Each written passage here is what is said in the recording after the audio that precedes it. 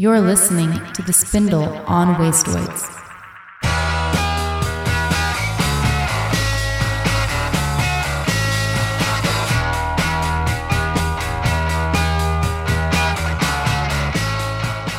Hello everybody, it's The Spindle Podcast with Mark and John. Welcome to The Spindle, a podcast about 7-inch records. I'm Mark. I'm John. And in each episode, we talk about one 7-inch record, hopefully give you some insight into it that you haven't heard before. We both got into music in the 80s and 90s when 7 inches were super important, especially on independent labels. So that's the era we mostly draw from, but we sometimes pick from some stuff earlier or later than that too. And either way, we try to keep it short and to the point, just like 7 inches do. So this time around, we are talking about Funkadelic 7-inch, One Nation Under a Groove Part 1, backed with One Nation Under a Groove Part 2, surprisingly enough, released by Warner Brothers in September of 1978. It was recorded as part of the album of the same name at United Sound Studio in Detroit, produced by George Clinton. Written by Clinton, Walter Morrison, and Gary Scheider. And from what I've read, it reached number 28 on the Hot 100 in Billboard and was the number one song on their Soul chart for 6 weeks. Also made the top 10 in the UK. It was ubiquitous here in DC. It was everywhere. I bet it was. I'm not sure if it's worth going through it's pretty hilarious, but it'd take forever to talk about all the people who are credited on the album as the Funkadelic main invasion force. Well, for this song, we could probably combine it to this song because it's a very finite number of people who actually are involved with One Nation Under a Groove. And the number one person is, as you called him, Walter Morrison. That's Junie Morrison from the Ohio Players. So the song is one he made almost as a demo. I think he is about 60% of the music you hear was probably done by him, maybe with a rhythm machine. And once they decided they had something to it, Bootsy Collins played drums. Oh, so wow. He's Bootsy Collins, the drummer on the track. Right. Roto funky drum and percussionating thump dance. Yeah, he actually plays a surprising amount. Like, I think once he started Bootsy's Rubber Band, he saved the bass for that, and he plays an enormous amount of drums on, if you check through Funkadelic credits, he plays a ton of drums for them. And on George Clinton solo stuff and everything. He's a very good drummer. I mean, he's great. I mean, he really is genuinely influential, although people don't know it's him, influential drummer on people. For playing on this track alone. Sure, he's hugely influential. And so then you can kind of hear, obviously, where Bernie Worrell jumps, they may have overdubbed him on there and stuff like that and built it that way. Listed as Bernie Da Vinci Worrell. Genius. Yeah. He's the Renaissance man. Yeah. And there's obviously a ton of people singing. Well, that would be where, who knows? There's Gary Scheider, I think. Mm-hmm. I think what's funny is Gary Scheider's credited there, but I think if I read on the 12-inch, there's guitar solos by Michael Hampton and not Gary Scheider, which is interesting. Oh, wow. Okay, yeah. But, sometimes it's really hard to track who did exactly which guitar solos. Yeah, they're the two listed as Throbosonic funk guitarists. Yeah, they were the ones on that album. Yeah, they were the main lead. I don't think Eddie Hazel's on that one. But the what's interesting to me about the One Nation Under a Groove compared to other Funkadelic songs is it is actually, aside from the 12-inch mix, not a guitar-heavy song at all. That's and true. It is something closer to Parliament, although it doesn't have horns. And the difference between George Clinton, what I say, the difference between Parliament and Funkadelic is Parliament had horns. So Funkadelic doesn't. So this track does meet the Funkadelic criteria of not having horns, but it's not rock.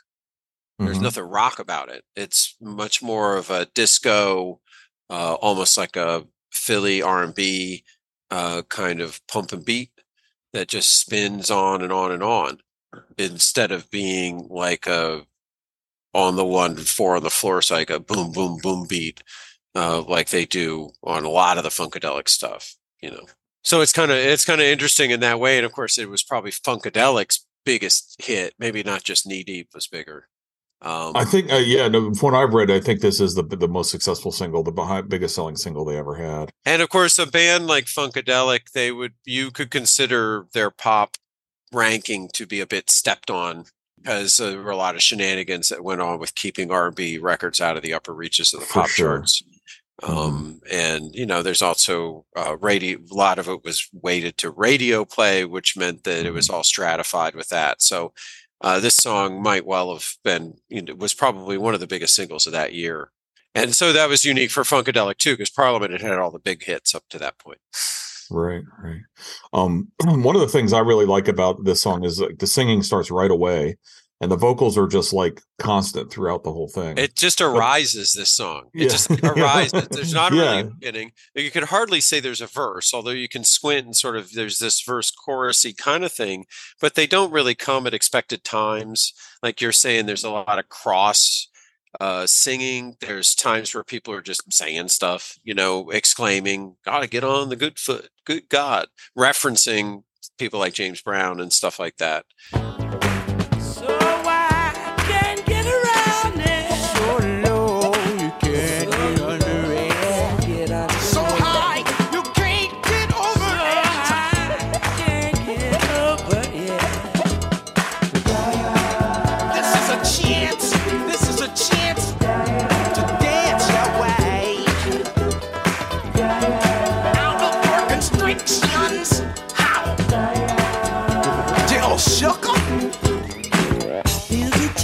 To dance our way out of our constriction, gonna be freaking up and down the hang-up alleyway. With a groove I only got, we shall all be moved. Ready or not, here we come, getting down on the one which we believe in. Can I get it on my good foot? Good God. One time I get down, one time. I really like also the way there's so many. I mean, it starts out with the "so high you can't get over it" thing, which is sort of a religious, taken from religious stuff, right? And get under it. And the puns with the "for the funk of it" and all the it's so cool. Yeah, it's great. And I was reading a couple different places that I read about it. They said they kind of wanted to make a song that had a bunch of phrases that you either kind of heard before or were hit really quick. I think you said one version they were singing "corny or not, here we come," because they liked how corny the lyrics were. But I think there's something so great about the way it works for them. I mean, I think it would have been, these lyrics might have been a tough sell in a different context, but they're just perfect with the steady beat and the kind of rising energy throughout the song. It's a national anthem. And it's corny, like national anthems are, It's like it repeats itself too a lot. It's very trance-like. It's like maybe you'll get yourself into, it's because it is getting yourself into a state, right? A nation state, maybe a state of mind. Sure, why not? And so that is through the vehicle of the one. And the one is what the principle that the state of Funkadelica is based on. And if you follow up on the album, the next song is Groove Allegiance. I pledge groove allegiance to the funk, the united funk of Funkadelica. I mean, the one thing is hilarious too, because it's like James Brown, I think the legend goes that James Brown told Bootsy to get on the one. And I think James Brown meant, he's like a jazz guy, a drummer and stuff like that. It's like, look, if you're getting lost, just make sure you figure out where the one is. And every time it comes around, you'll have another chance to jump on wherever you need to be, right? Bootsy, of course, taking a ton of acid at the time, probably sits there and goes, yeah, the one. Okay, the one. Wow. Oh, yeah, man. Wow, the one. Wow, that's wild, And you get but it's true because it unfolds, you're like, what is the one? The one, the start of it all, alpha, omega kind of thing. The whole song is kind of based on the idea that if you give in to the one, that we will all become happy and we will all get on the good foot and all that kind of stuff. Right. And I love, there was a quote I found, and I can't remember if this was, I imagine George Clinton said this, but I can't remember where I got it from, but he's basically talking about the kind of the vibe of the song, and especially the lyrics and the whole anthem aspect of it. He's like, we don't want people to think of us as being political, but we are political just from a mental standpoint. Burn down the ghettos in your head and trespass in your own mind. That's what we're trying to say. Which is fuck yeah. Fuck yeah. Yeah. One of the great American geniuses, one of the greatest humans who's ever lived. For sure. For sure. No, And but I just mean, wa- the principle of the one is something you can kind of live by. It's a place where everybody comes together is the one, Mhm. on the Yeah. one. And if everybody comes together on the one, then we'll all feel the funk, which means that we'll all be kind of swinging together. But like funk, it's a swing thing. Everybody's in their own groove, but then you all land on the one. Yeah, and the groove part is like is such a big thing too, because I can imagine in a different context the kind of stuff they're talking about and the way that he frames it could be kind of a little hippy dippy, but the music is so grounded and so sort of gut level that it doesn't feel like this is the dawning of the age of Aquarius or something like that. Right. You know? Well, and they've got weirdness in their background with the process church and stuff like that. But the concept of the one is pretty grounded. Like that's Right. earthed, Yeah. literally, Mhm. And it's not really, like he's saying, it's not so much a woo-woo thing as it's an idea of everybody has their own way of thinking. If everybody goes ahead and thinks their own way, then maybe everybody will be happier, and that will mean that everybody will be happier working together on their own terms, making something good. And he ran Funkadelic on those principles and had a lot of success.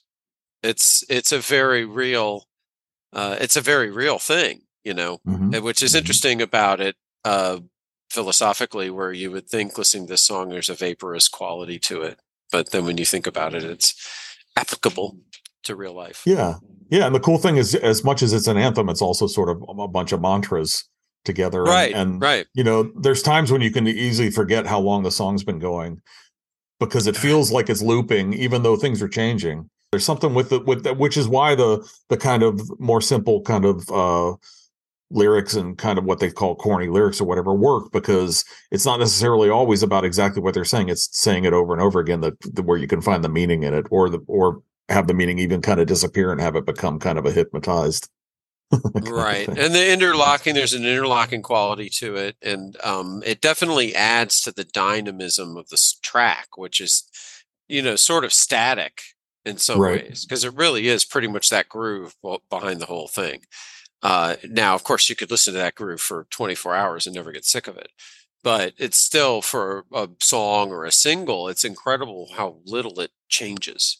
Right. Like, especially, when you just cut that on the 7-inch, nothing changes. It just goes on, and every once in a while they go, one nation under a groove.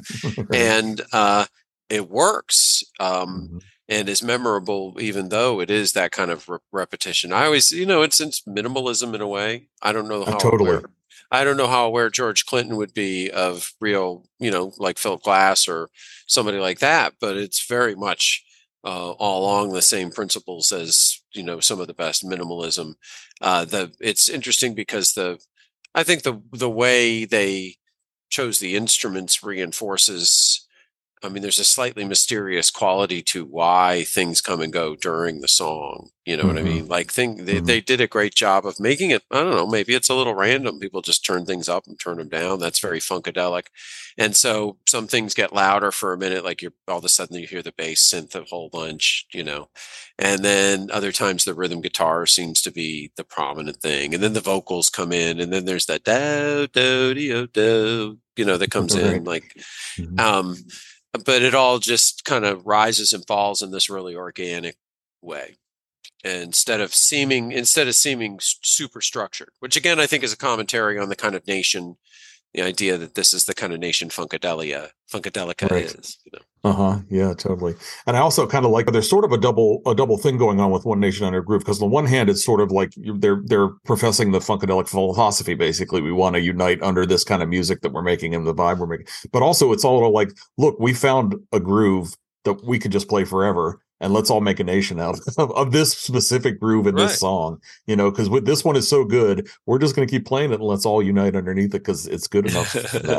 This groove is our flag. They had a whole flag made up that says One Nation Under a Groove. That's right. Right. We can unite under this groove. That's a great point. Yeah. The only guy we shall all be moved. Beat don't fail me now. Giving you more of what we're talking for. Beat don't fail me now.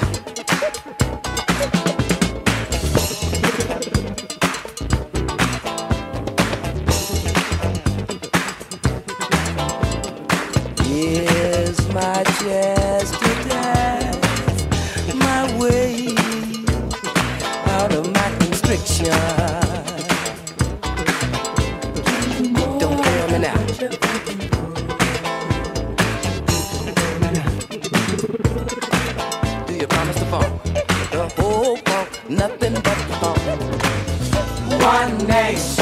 under a groove. Getting down just for the funk of it. One nation and we're on the move. Nothing can stop us now. Somewhat similar to our last episode with the Miles Davis 7-inch, this 7-inch is slightly varied, although it doesn't have quite anywhere near the kind of variance that the Miles did. But the 7-inch version is split into two that ends up being longer than the album version, and then there's also a 12-inch that's longer than that. Yeah, it seemed to me, going and passing through them all real fast, that there's the 11-minute 12-inch version is kind of they kind of cut back from that for everything, and so they just sometimes these things are arbitrary. Yeah, it's like they decided they could stuff 9 minutes on the 7-inch. You could see why they would decide that. That's pretty much the maximum you could get on that thing. And so they took 9 minutes of the 12-inch, split it in half, and then because they're making an album that's 7.5, who knows?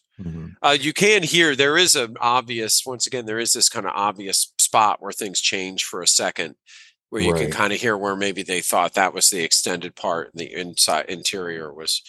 But I think it's all the same track. And I think they loop the B side of the 12-inch sounds like it's looped for the guitar just to go off on, or, the vocals are knocked back and he's going off over the groove.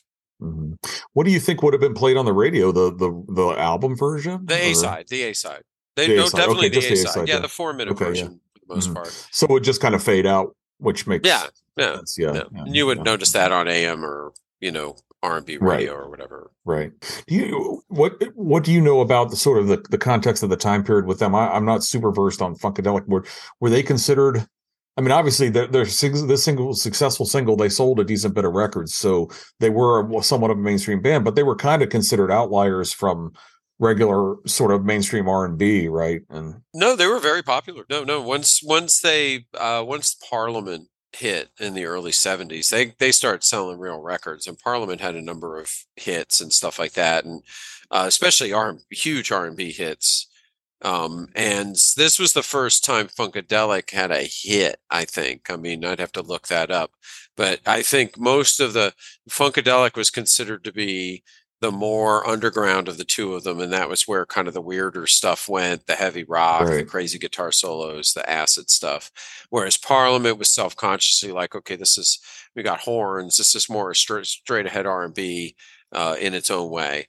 And so it was inevitable, though, I think, that they were going to merge at some point, just because why not?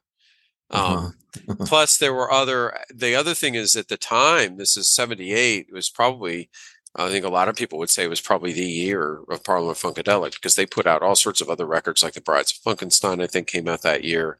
Bootsy Collins probably put out at least one record that year. Eddie Hazel's record came around that time. They had Parliament records that went platinum around this time. So this was probably the pinnacle in many ways of the P-Funk thing. They had hits after this, they kept going for about 4 or 5 years, but this was definitely a big peak for them. It was like building up, I think, from say 73, 74 to 78 when they had all of these hits.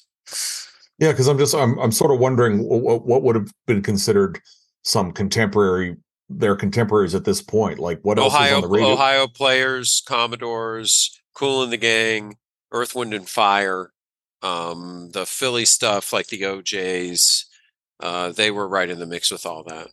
I mean, they were definitely, they were always considered weird, but those, they had huge hit. I think it was just part of their allure. They found their sort of little niche of being different and kind of odd, and at the same time making, catchy pop hits. So, no, they were right in there. Like Junie Morrison, of course, from the Ohio Players. The Ohio Players were huge. He had just left them, I guess, maybe a year or two before, but they had been having huge hits for 4 or 5 years.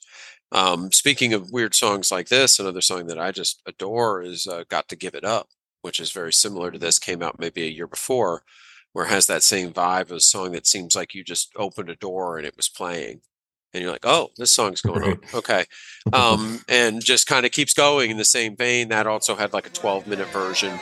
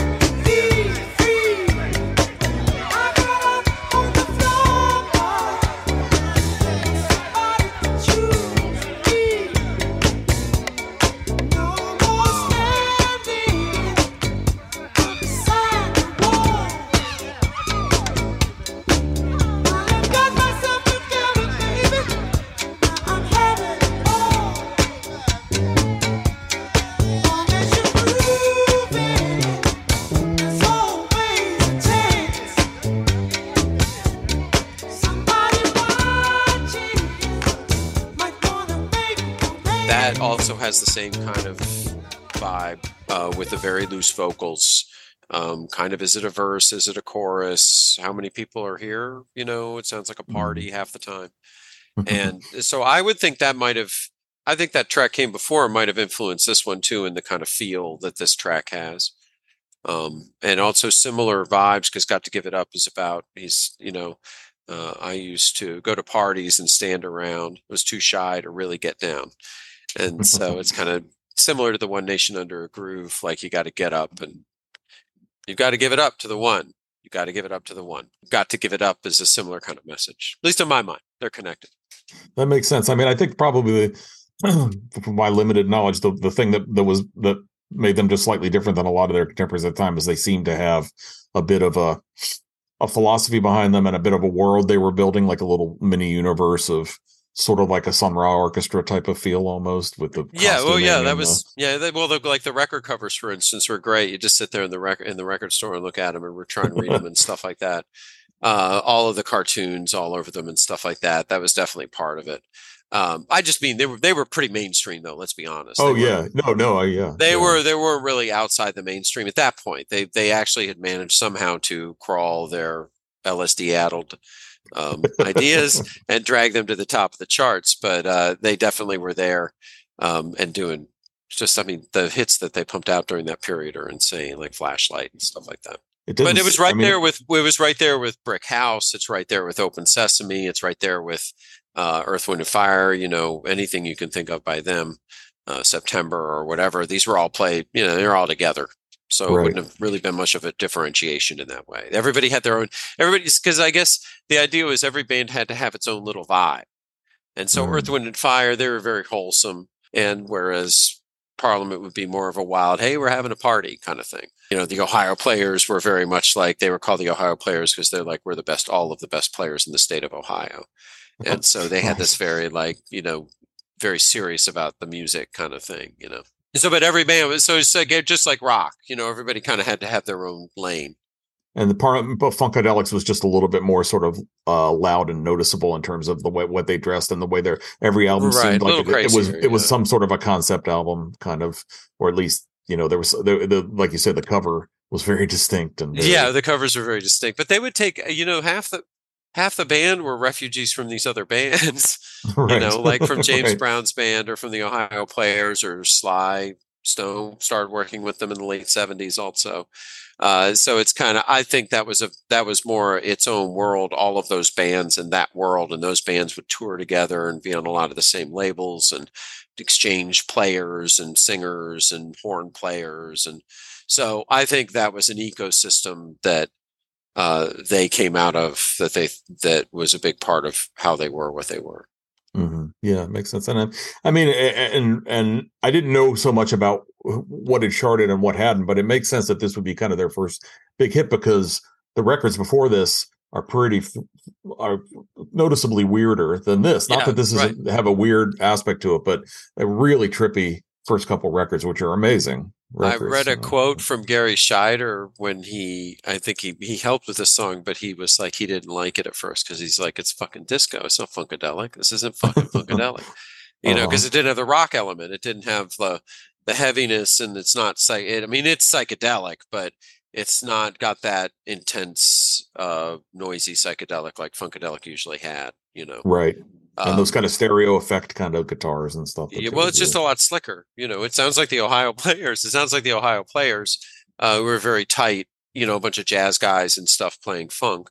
Not that the people in P-Funk were not, I don't mean it like that, but they it just has a cleaner sort of feel to it than P-Funk, particularly Funkadelic, usually had. And the whole album kind of replicates that. It's definitely their sort of slickest sounding album. Whereas some of the other ones are really gritty. Totally. Yeah. And in a good way. And so it's kind of interesting in that regard that it is so sort of slick sounding. It's funny. I keep thinking of the sort of the political aspects of it and their philosophy behind it. One of the things that drew me to them when I first started hearing about them was like they're both them and Parliament started happening at a time where a lot of bands felt obligated almost to be somewhat political. but their political thing was so much more about like music can make political change rather than we need to make protest songs so people will hear our messages.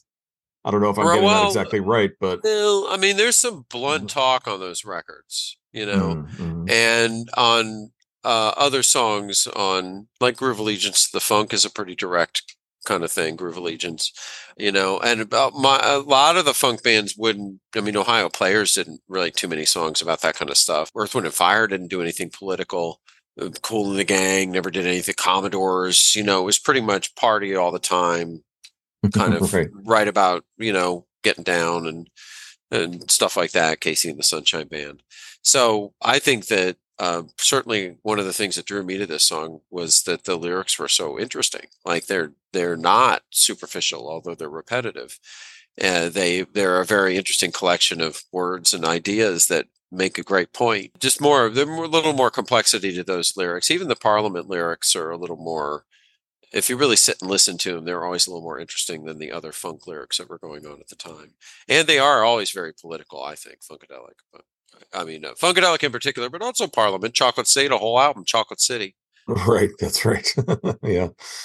And was it Clinton writing the lyrics, you think, most of the time for? Oh, I think I think it's all a mixed bag. I think everybody writes everything as far as I can tell.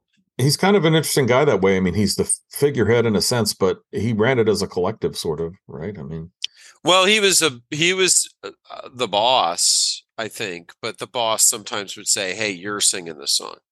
Mm-hmm. I think it's the way to think of it. You know what I mean? Uh-huh. Or I need you to write this, or you got to go finish that Brides of Funkenstein track.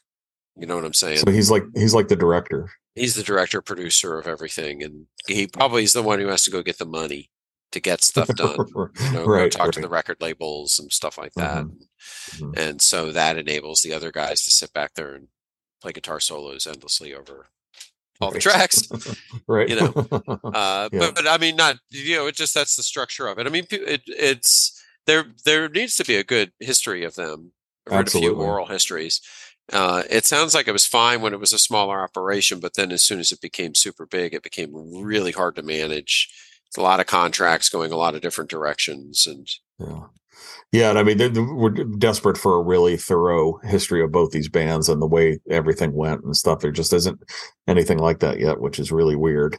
Yeah, we need something super detailed on that, because that also would probably, there's a whole network, as I was saying, of bands and a lifestyle or a life culture that went along with where bands like Funkadelic could play, you know, and the mix of places that they could play versus where other bands could play. And the ecosystem that they came up with interacting with all these other bands, the James Brown bands, Ohio Players, other bands we don't know about now that were probably big in certain regions. It was all very regional then. Mm-hmm. And that would probably be really interesting, to tap into that. Kind of a lost history, basically. Yes. Tap into that lost history. Thank you very much. You're welcome. Well, this is a great one. I'm Secret glad we history. picked this one. Secret history, exactly. So it should no longer be a secret. I mean, the great thing about this one, coming up to it and preparing for it, is like, it doesn't necessarily sound like it could have been made today or anything like that. It's got some data, but it just pops. I mean, it pops right away, and it's unbeatable. It just it cuts through the years in that sense. It's just the energy is still completely captured on that record, and undefeated. That record, it's still I've listened to. I mean, since 1978, still haven't gotten sick of it for a second. I just put it on as fresh as a daisy. The message is great. The vibe is great. The lyrics are great. I don't know. Do you know anybody who doesn't love this song? No, I can't even. Have you ever met anybody who doesn't love this song? Like, you just play it, people are like, "Oh yeah, that thing's fucking great." Like, it's universal, and the message is great. It's a political song, and yet it's universally loved. So I mean, how could you? It's one of those songs where it's hard to imagine anybody finding something against it, and yet it's not like a lowest common denominator song. It's like it's doing something. You can do it. It can be done. You can make great art that people want to listen to and interact with on a large scale. It's possible. That's great. That's great. And P-Funk with this song definitely showed it. Awesome. Well, this has been a great one, and thanks everybody for listening. We'll see you next time. All right, later.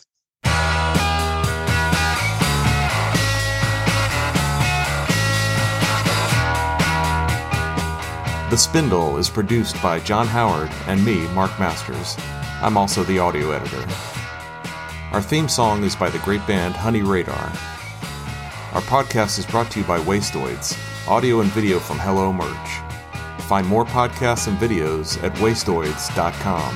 And please leave a rating and a review of our podcast wherever you listen to podcasts. Thanks.